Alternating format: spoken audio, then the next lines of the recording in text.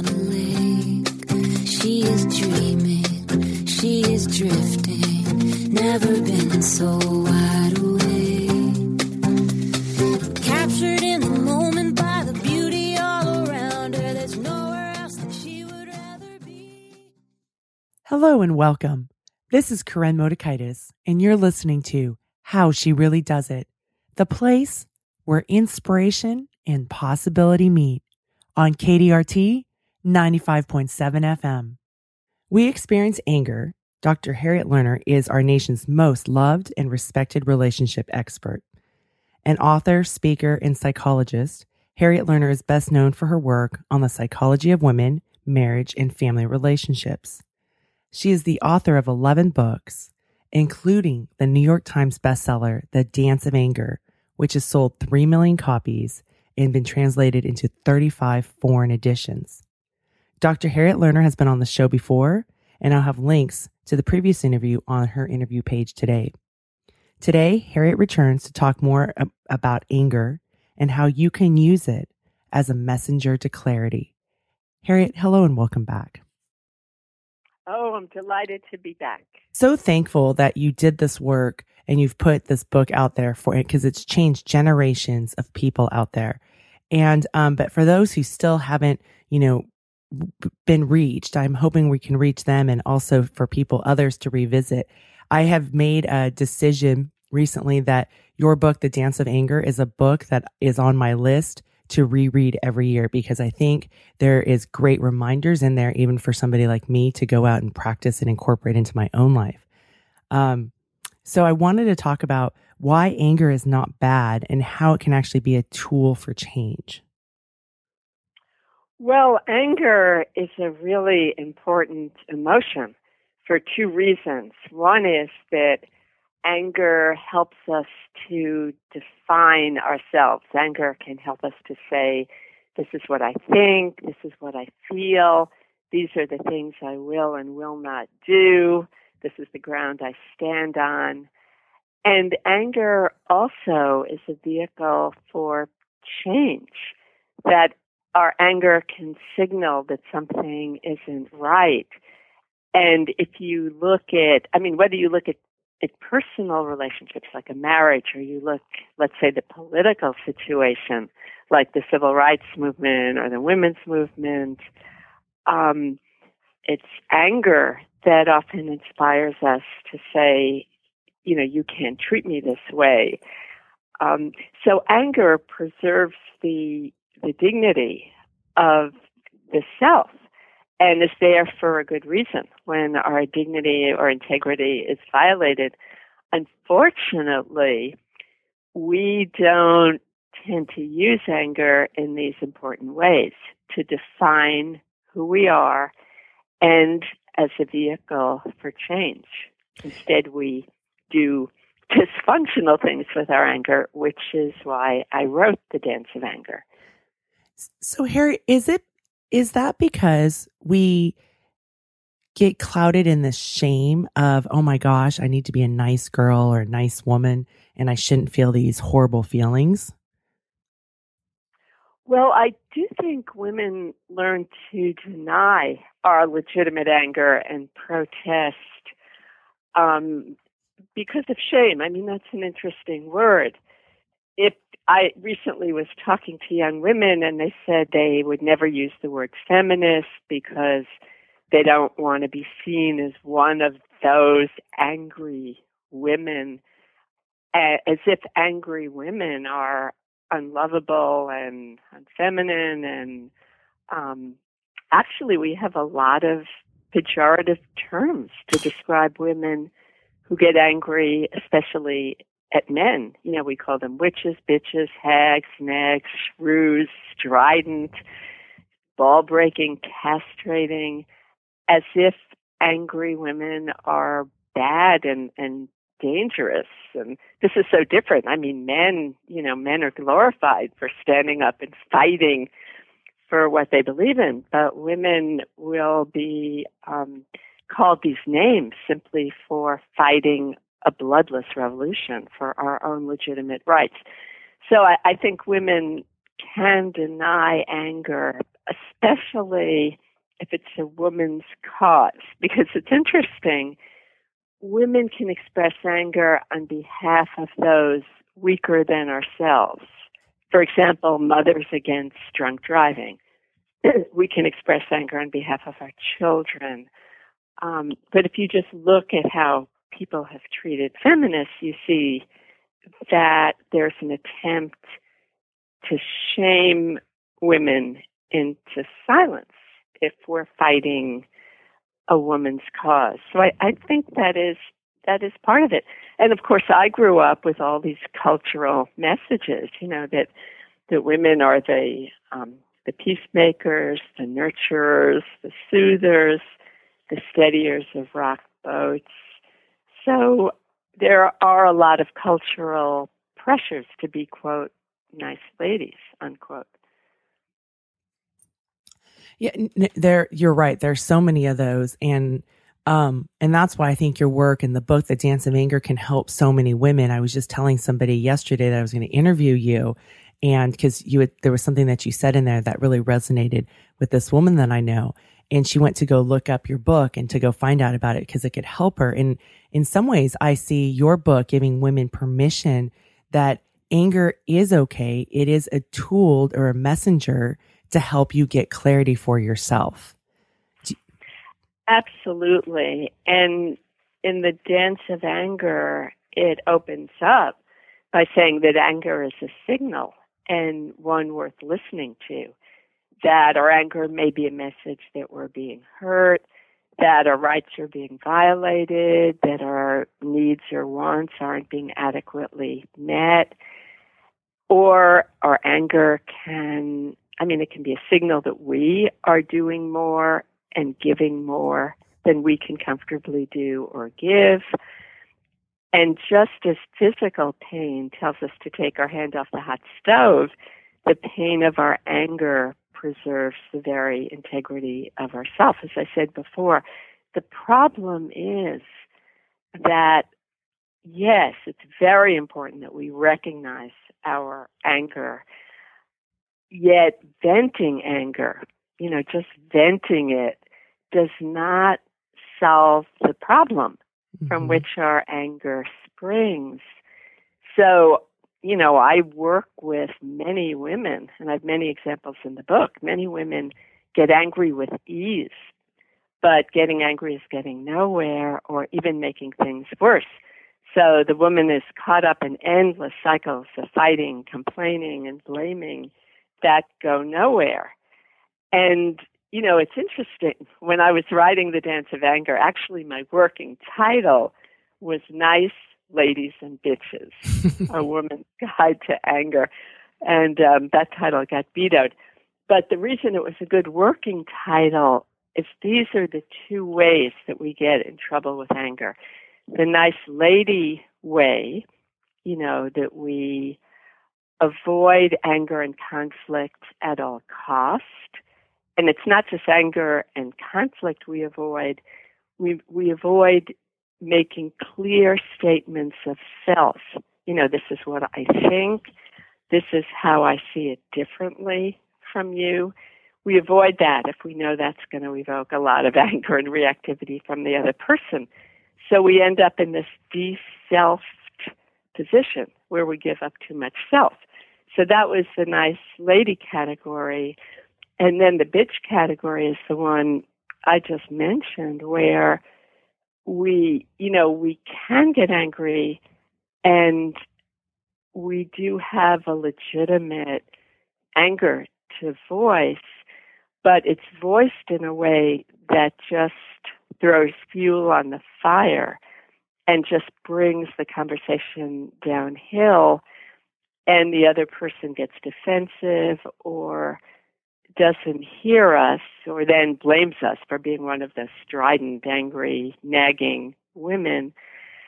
So these two categories, the nice lady and the quote bitch, look very different. They look as different as day and night.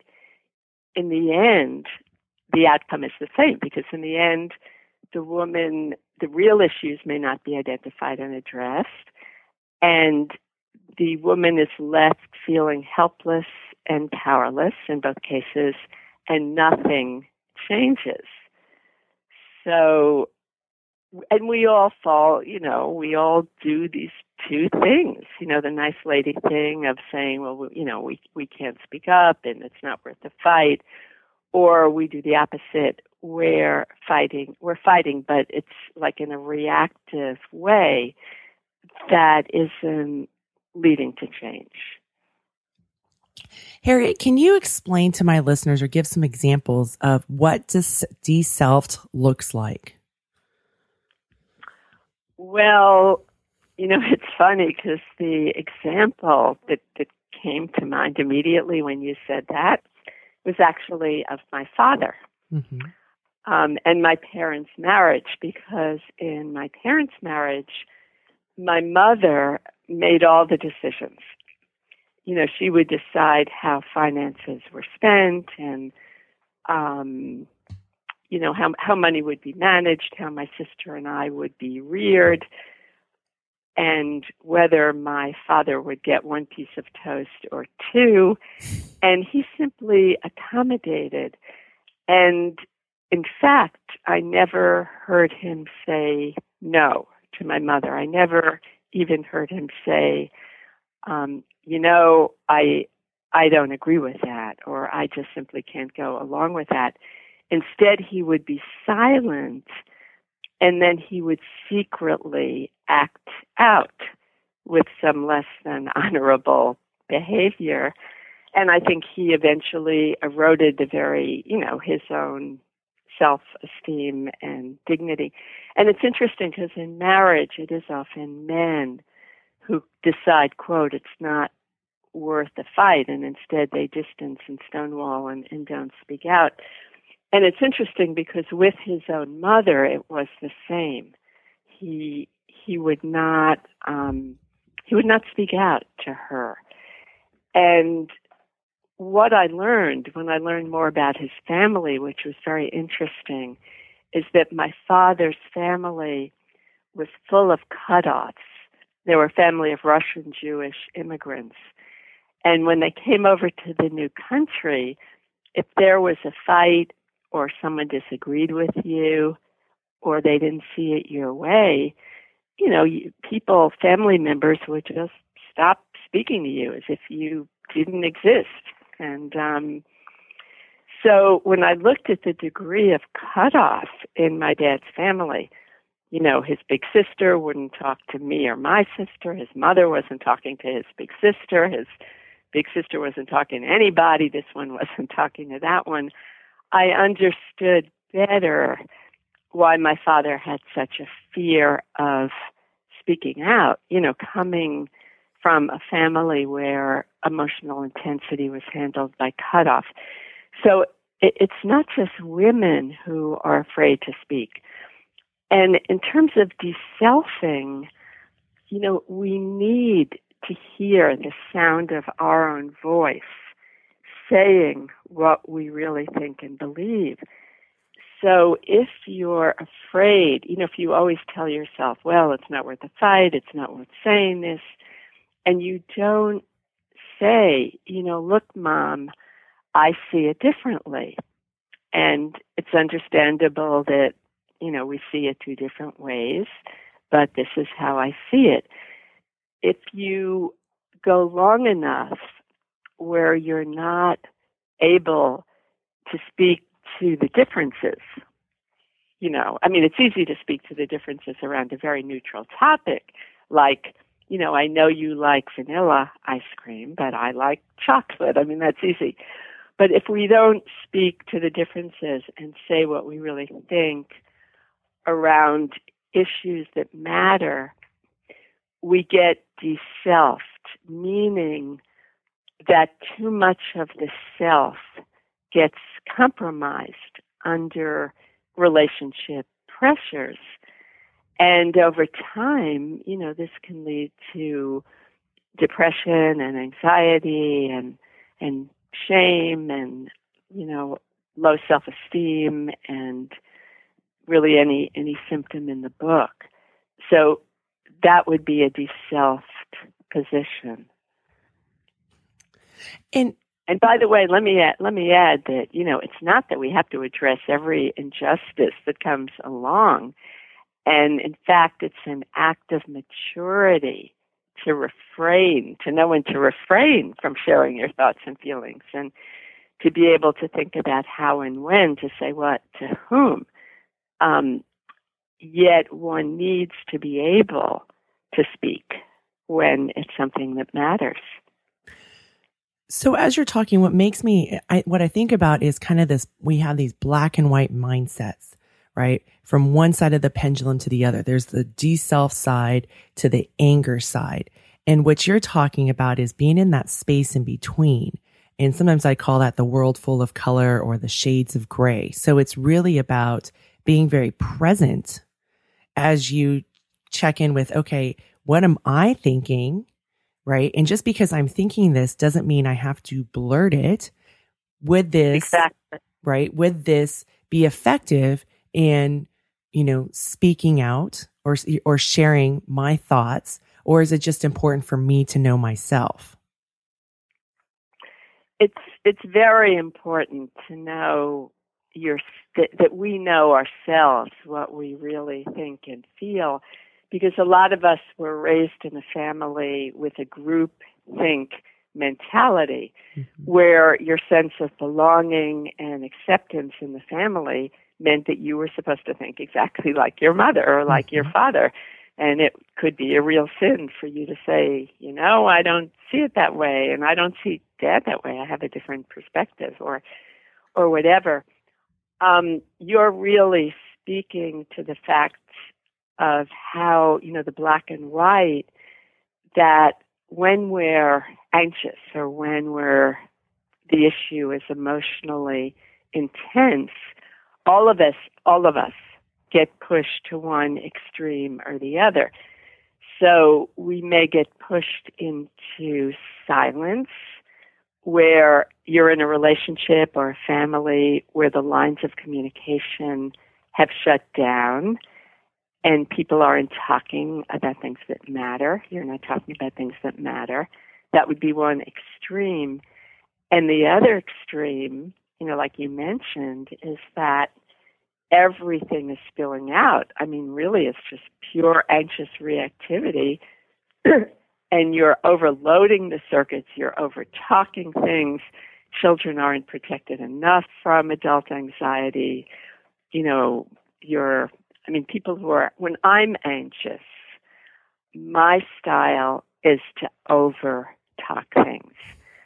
And I really need to learn to say it shorter, like I teach other people. So, we're always going to push one of those extremes or the other. And, the ideal would be that after we blow it, we can step back and think about it and re-enter the conversation in a different kind of way. It's not like we're always going to get it right.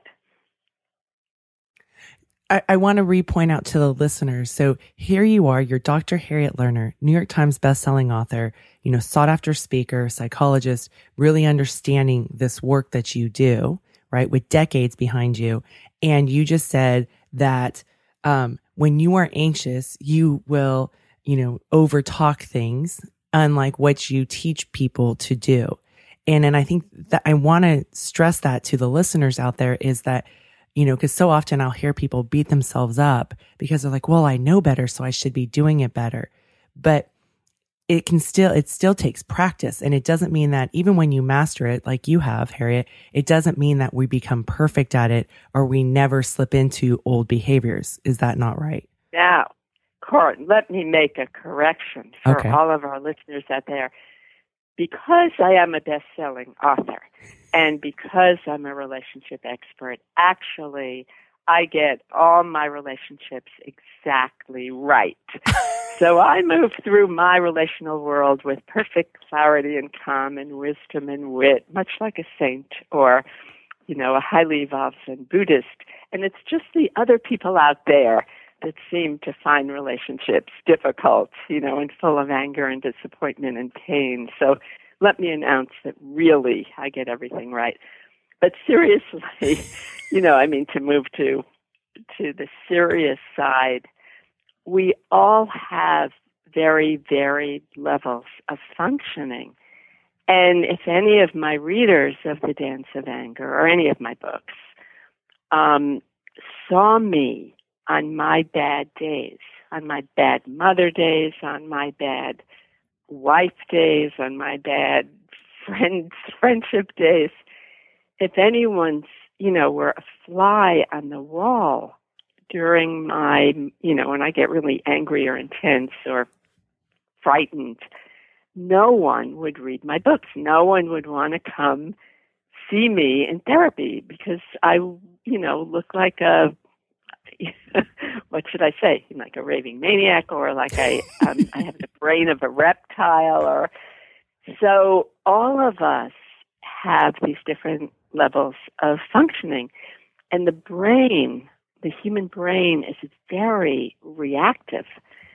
So when we're under stress, we're not able to think about our feelings. We're not able to make mature decisions about how, when, and if to say what to whom.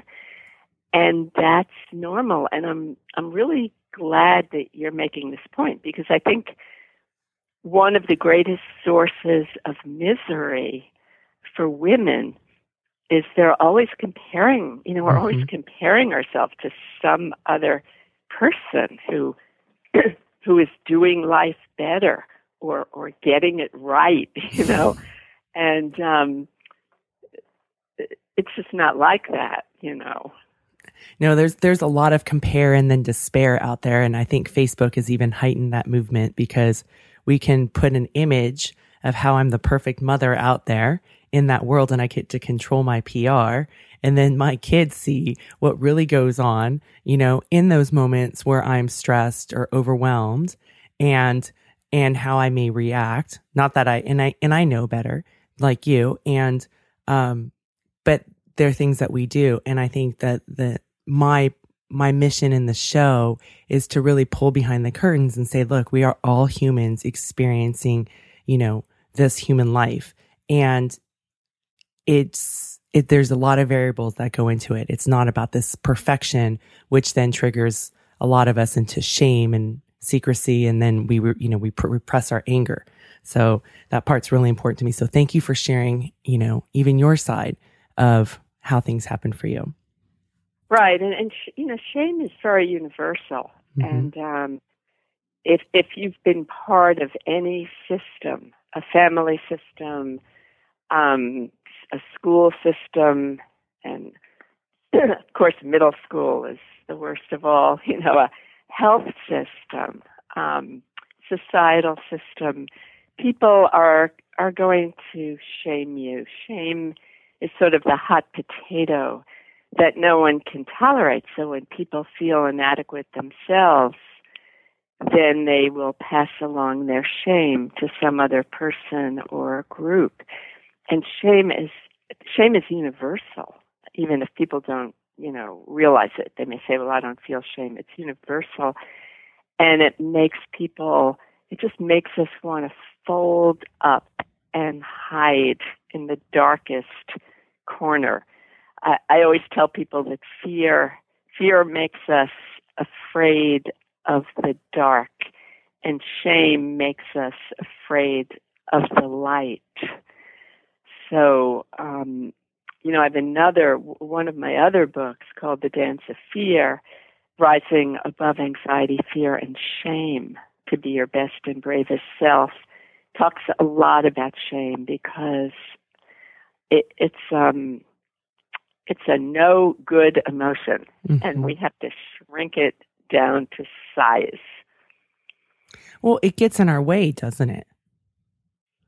Yes, shame gets in our way. It takes the words right out of our mouth. If someone shames you, it just takes the words right out of your mouth, because it throws us back to childhood shame, when we had no words to speak. And it keeps us from showing up and getting out there and speaking out. And it makes us feel unworthy and unlovable. And just when we feel shame, it removes us from feeling the flow of human connection. We feel like we don't really belong anywhere. Or if someone really knew us, if they could really see what we look like, then they'd know, then they would know how disgusting and awful we are. So, that's shame, and it is powerful, and women have certainly been shamed for their legitimate anger. Women have been shamed for that, and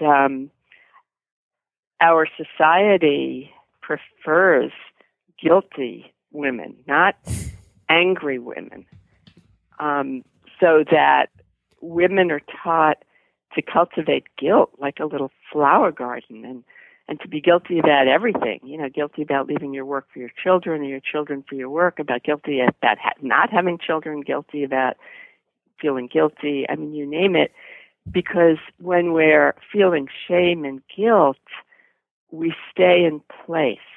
We are not agents of change. Women have come together, and all marginalized groups have come together in collective anger. Our collective anger is a source of strength. But no one comes together in collective shame. No one has ever come to me in therapy and, said, do you know a good shame management group? We don't even want to talk about shame.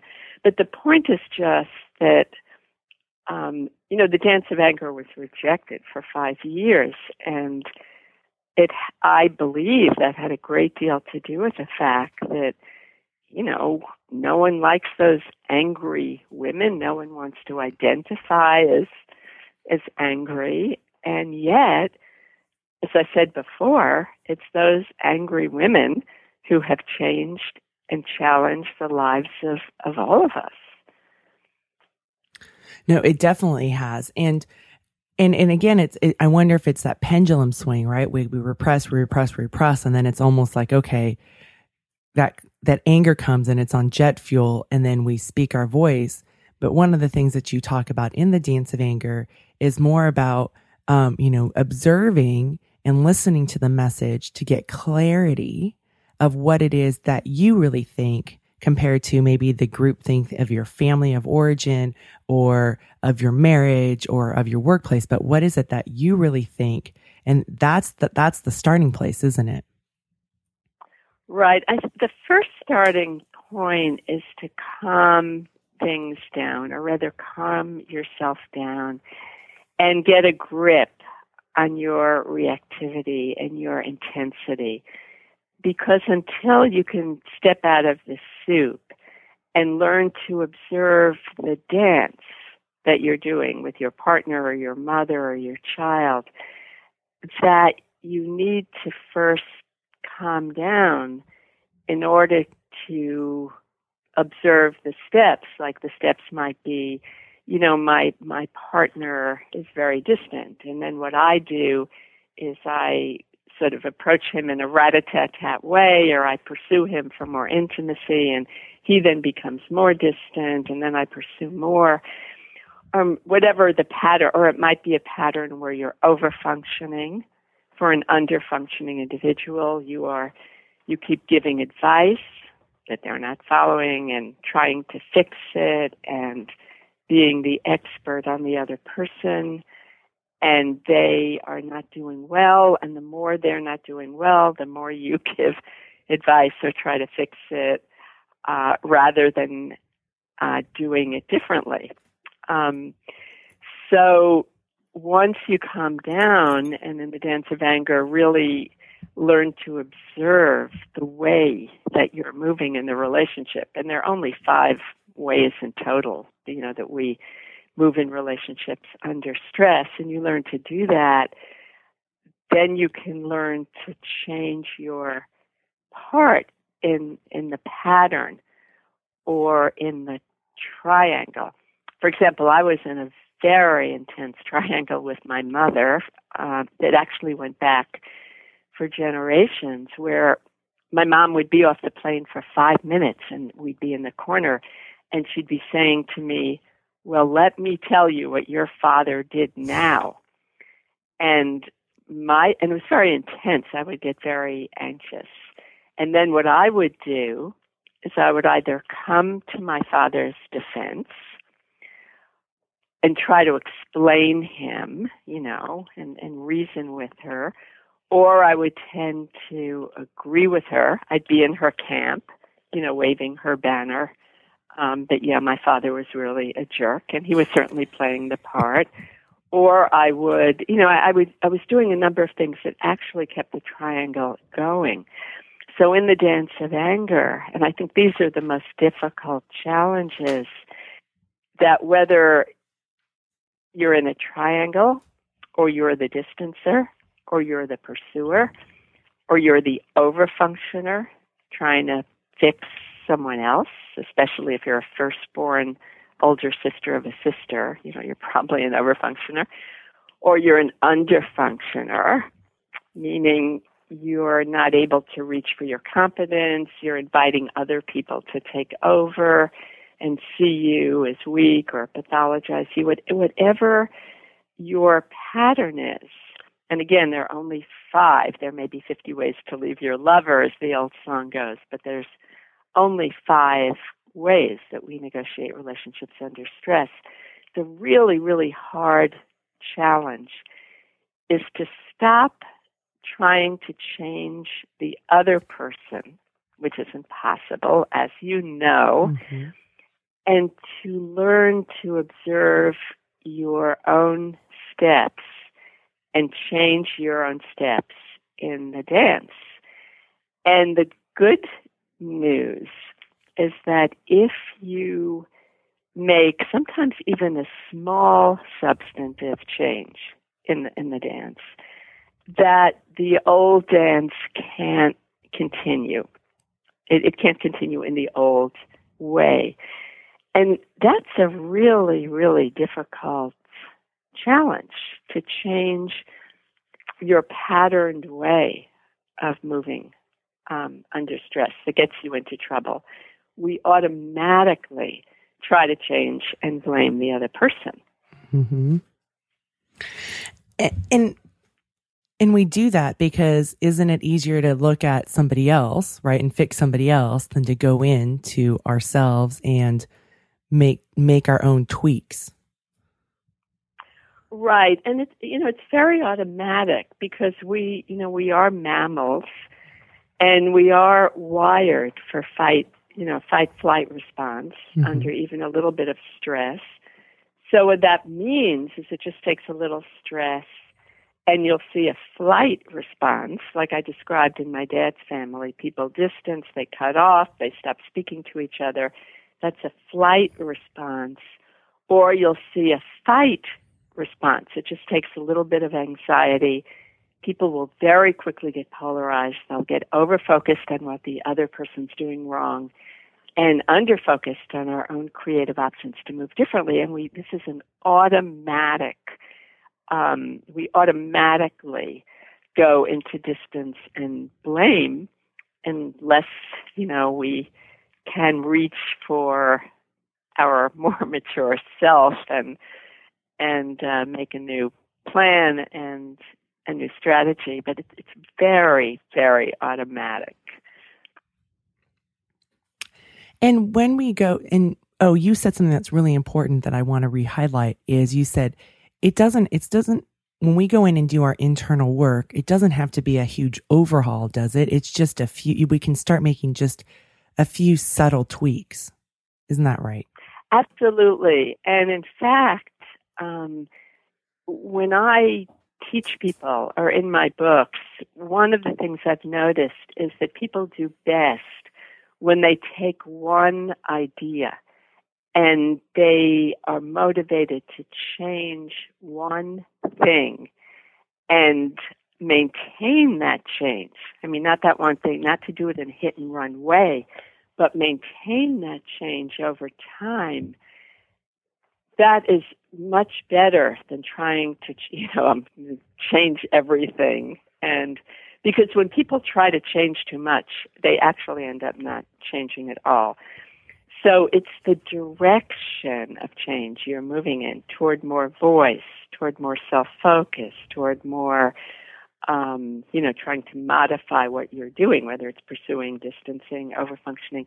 But one thing, do one thing differently, and then you can observe the effects of that experiment. See how much anxiety about change you can sit with. So that is the good news. It takes two people to get into trouble in a relationship. It just takes two. It takes only one person to make that relationship better or to do something different. So not just for the dance of anger, but in my latest book, Marriage Rules, it's a book that one person can read because I'm a strong believer. Often when I work on marital problems or couple problems, I'm happy to have one person, the person who has their motor running for change, the person who's in the most pain. I'll take that one person, and all my books are really written for that one person who has the intention and genuine wish to understand the dance and change their own steps in it. As you're talking about this, I'm thinking about my own marriage. So I was kind of the typical overfunctioner. I'm the oldest child of a younger sister, and I believed I could fix everything, right? And in my marriage, blamed my husband quite a bit for everything, including my own happiness. And one of the biggest things that I did was just starting to stay in my own business, and instead of trying to tell him how he needed to live his life, just watched, right? And just started to tune into what was going on inside of me. And it was amazing because that literally changed the trajectory of my marriage. And it was like what you said, is take one thing and maintain it over time. And that's exactly what we've done. And the wife who used to demand that we had to go do something for Valentine's Day, my husband would hate it and refuse, or go and then not order something. He now is the person that says, "Hey, what would you like to do for Valentine's Day?" And I actually don't really want to do much for Valentine's Day. So it's been quite interesting, this process that you're talking about, because I've personally experienced it in my own marriage. So, that's a really beautiful example. And I think when listening to an example like that, what I would want to emphasize is how difficult it is what you did. Because if you're an overfunctioner, and when your child or partner or friend starts to talk about their pain or a problem, etc., and your automatic response is to want to rush in and give advice or fix it or, pull up slack for them, do it for them. It is very, very difficult to modify that style and to simply listen and ask questions and say things like, well, that sounds really difficult. What are the things you've thought of? And relate to the person's competence to figure it out. And then if they ask you for advice, if they say, what should I do? To be able to say either, I'm not sure, or to be able to say, if you have a clear opinion, to be able to say, well, this is what I would do in your shoes, but that's me. I don't know if that would fit for you. And that may sound very simple, our listeners who heard you talk about your changes or what I'm saying now, it is excruciatingly difficult to modify overfunctioning or pursuing or distancing or triangling. So, yeah, but when you do, it makes such a big difference in your life. It does make a big difference, but you're right, because we're so wired and used to doing it a certain way, right? It takes a lot of energy to be like, okay, no, I'm not going to step in. I'm going to not tell him how he should be doing or demanding that he needs to do it this way. Because the more, as I observed, the more I demanded, the more he dug in his own feet, right? So I was starting to go, wait a second, this isn't working. I'm not getting the results that I want, and things are blowing up. So, but it takes a lot of work. And there's also, I think, trust and faith, right? Because when you are doing it from this place of fear, you kind of know, okay, this is what I'm going to do. And I'm taking action. So at least I'm doing something, versus holding back. There's having that trust of, will things work out? Will it be okay? Right? There's that questioning inside. And that's when you have that space of not doing, you have kind of time. And that can be kind of scary for somebody who, like me, is an overfunctioner who likes to be tremendously busy. Right. Change is very scary. It's scary to modify overfunctioning. And one of the things that you just mentioned, where you said that you observed that the more you did X, the more your husband dug in his heels, that observing, to really become an observer in our own family, our own relationships, is also so difficult. It's a great big step to just, for example, go home for the holidays and put on your anthropologist, psychologist, observer hat and just observe the different ways that family members move under stress. Like, oh, my dad really distances, and my mom triangles and gets me in the corner and talks about my brother, and my brother's underfunctioning and, dropping out of his drug addiction problem, and I'm in there overfunctioning and trying to explain everything to everyone and be the peacemaker, and to learn to observe. And then what you said is that you observed that what you were doing wasn't working. That is a tremendous challenge, because humans, this is really interesting. Even rats in a maze will vary their behavior if they hit a dead end, like 3 times. But in this regard, humans don't behave as intelligently as laboratory animals. So whatever we're doing with our anger, we're pursuing, we're advising, we're getting really intense, we're being silent and, withdrawing, whatever we're doing, if it's not working, do we really, step back and think clearly about how we can move differently? No, we do more of the same. And I think, the challenges of the dance of anger, we've really touched on the main ones of being able to calm down and get a grip on your reactivity. So when you do speak, it's not like in this intense rat-a-tat way that stirs up defensiveness. And to be able to say what you think and feel about things that matter, and to be able to observe the relationship dance, whether it's distancing and pursuing, overfunctioning, underfunctioning, all the triangles we're in, where family members speak about other family members but not directly to them, etc. This is the challenge of several lifetimes, but the good news, as we talked about, is sometimes a very small change makes a very big difference. Ooh.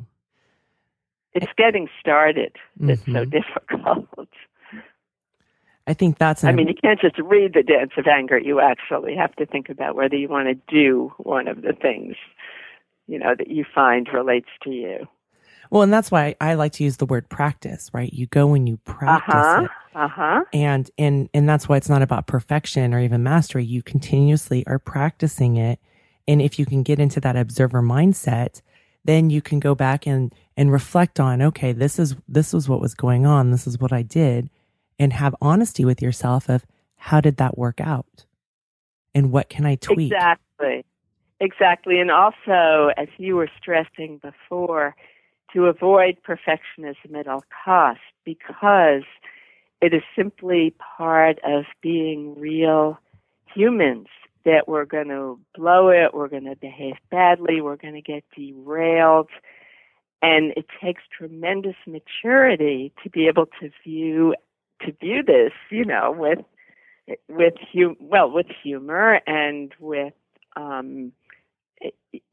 personal growth doesn't flourish in an atmosphere of self-flagellation and self-blame and, oh my God, I did this terrible thing. And, it's a challenge to be able to understand that we're going to blow it and we're going to get derailed, and to have the maturity and integrity to try to repair it, to say to our kid or whoever it is, our friend, to make a repair attempt, to be able to apologize and say, I was really overly intense and off base, and, I apologize for that. And then, we keep, as you say, practicing while avoiding perfectionism like the plague. Perfectionism, the arch enemy of all women, especially mothers, but the arch enemy of all women. Well, I think that's a great takeaway for the listeners, is to go and practice and avoid perfectionism. And is there one more takeaway you'd have for them, so that they can practice using anger to provide clarity in their life? Well, I think I would go back to what I said earlier about the importance of lowering your intensity and lowering your reactivity. Because without that, everything's just going to be spilling over or shut down, and not in a useful way. So you need to calm yourself down so you can enter a conversation in a new way and think. And then I guess the next question is, well, how do you calm down? And my answer is, any way you can. There are all kinds of things that help people calm down, from meditation to medication to therapy to gardening to dancing to singing to being outdoors. It's different for every person.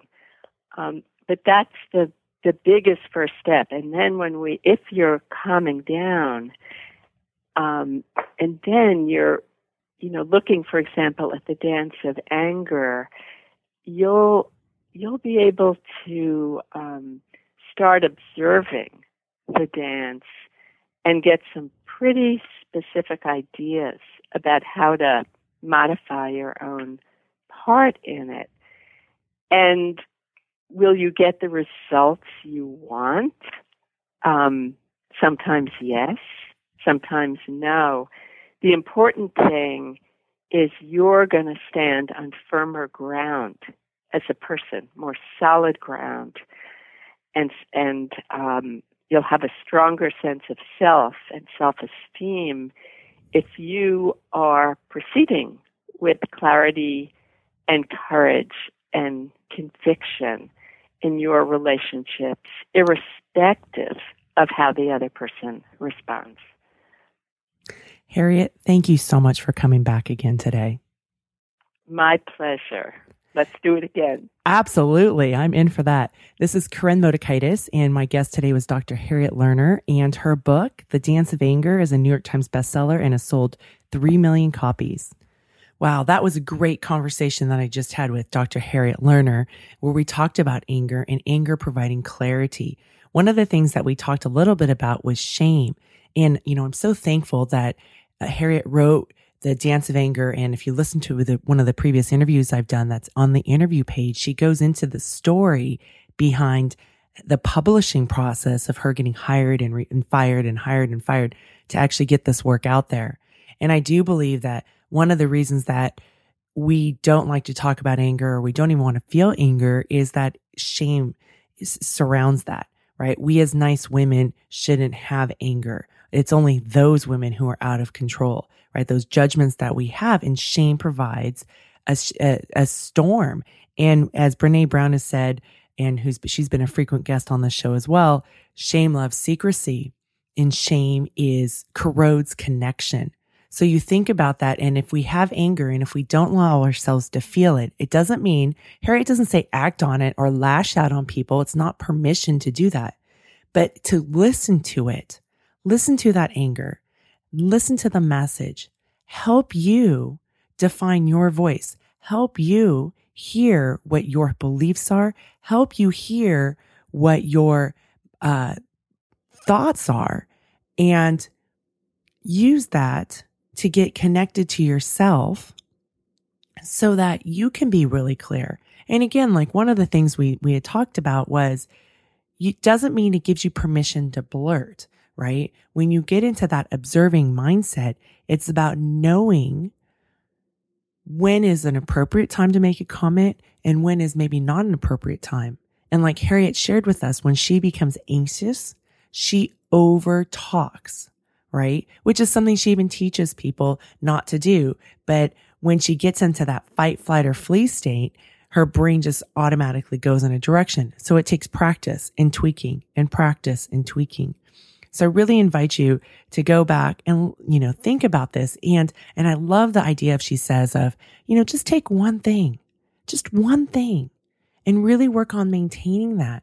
We get so caught up in this shiny object syndrome of, okay, I'm going to do this. Oh, well, that didn't really work very well. So now I'm going to go try this. Oh, that didn't work. I'm going to go try this, And in a course of 2 weeks, we're exhausted because we've tried 12 different things and nothing's worked really well, but we've never really practiced it. It takes time to see, does this really work? Right. And the other part that we didn't talk about in this interview, but we've talked about in other interviews and is also in her book, The Dance of Anger, is when we start to change one thing in ourselves, and even though it may be moving us in a better light in our relationship, those around us may get fearful and they may do a change back attack. Like, why are you doing it that way? Why are you all of a sudden out of my business and withdrawing? Right. And then they start to create stuff because they're used to having some of those combustions. So those are things to look at as you go out and, I want to say play with anger, but really play with listening to what is inside your voice.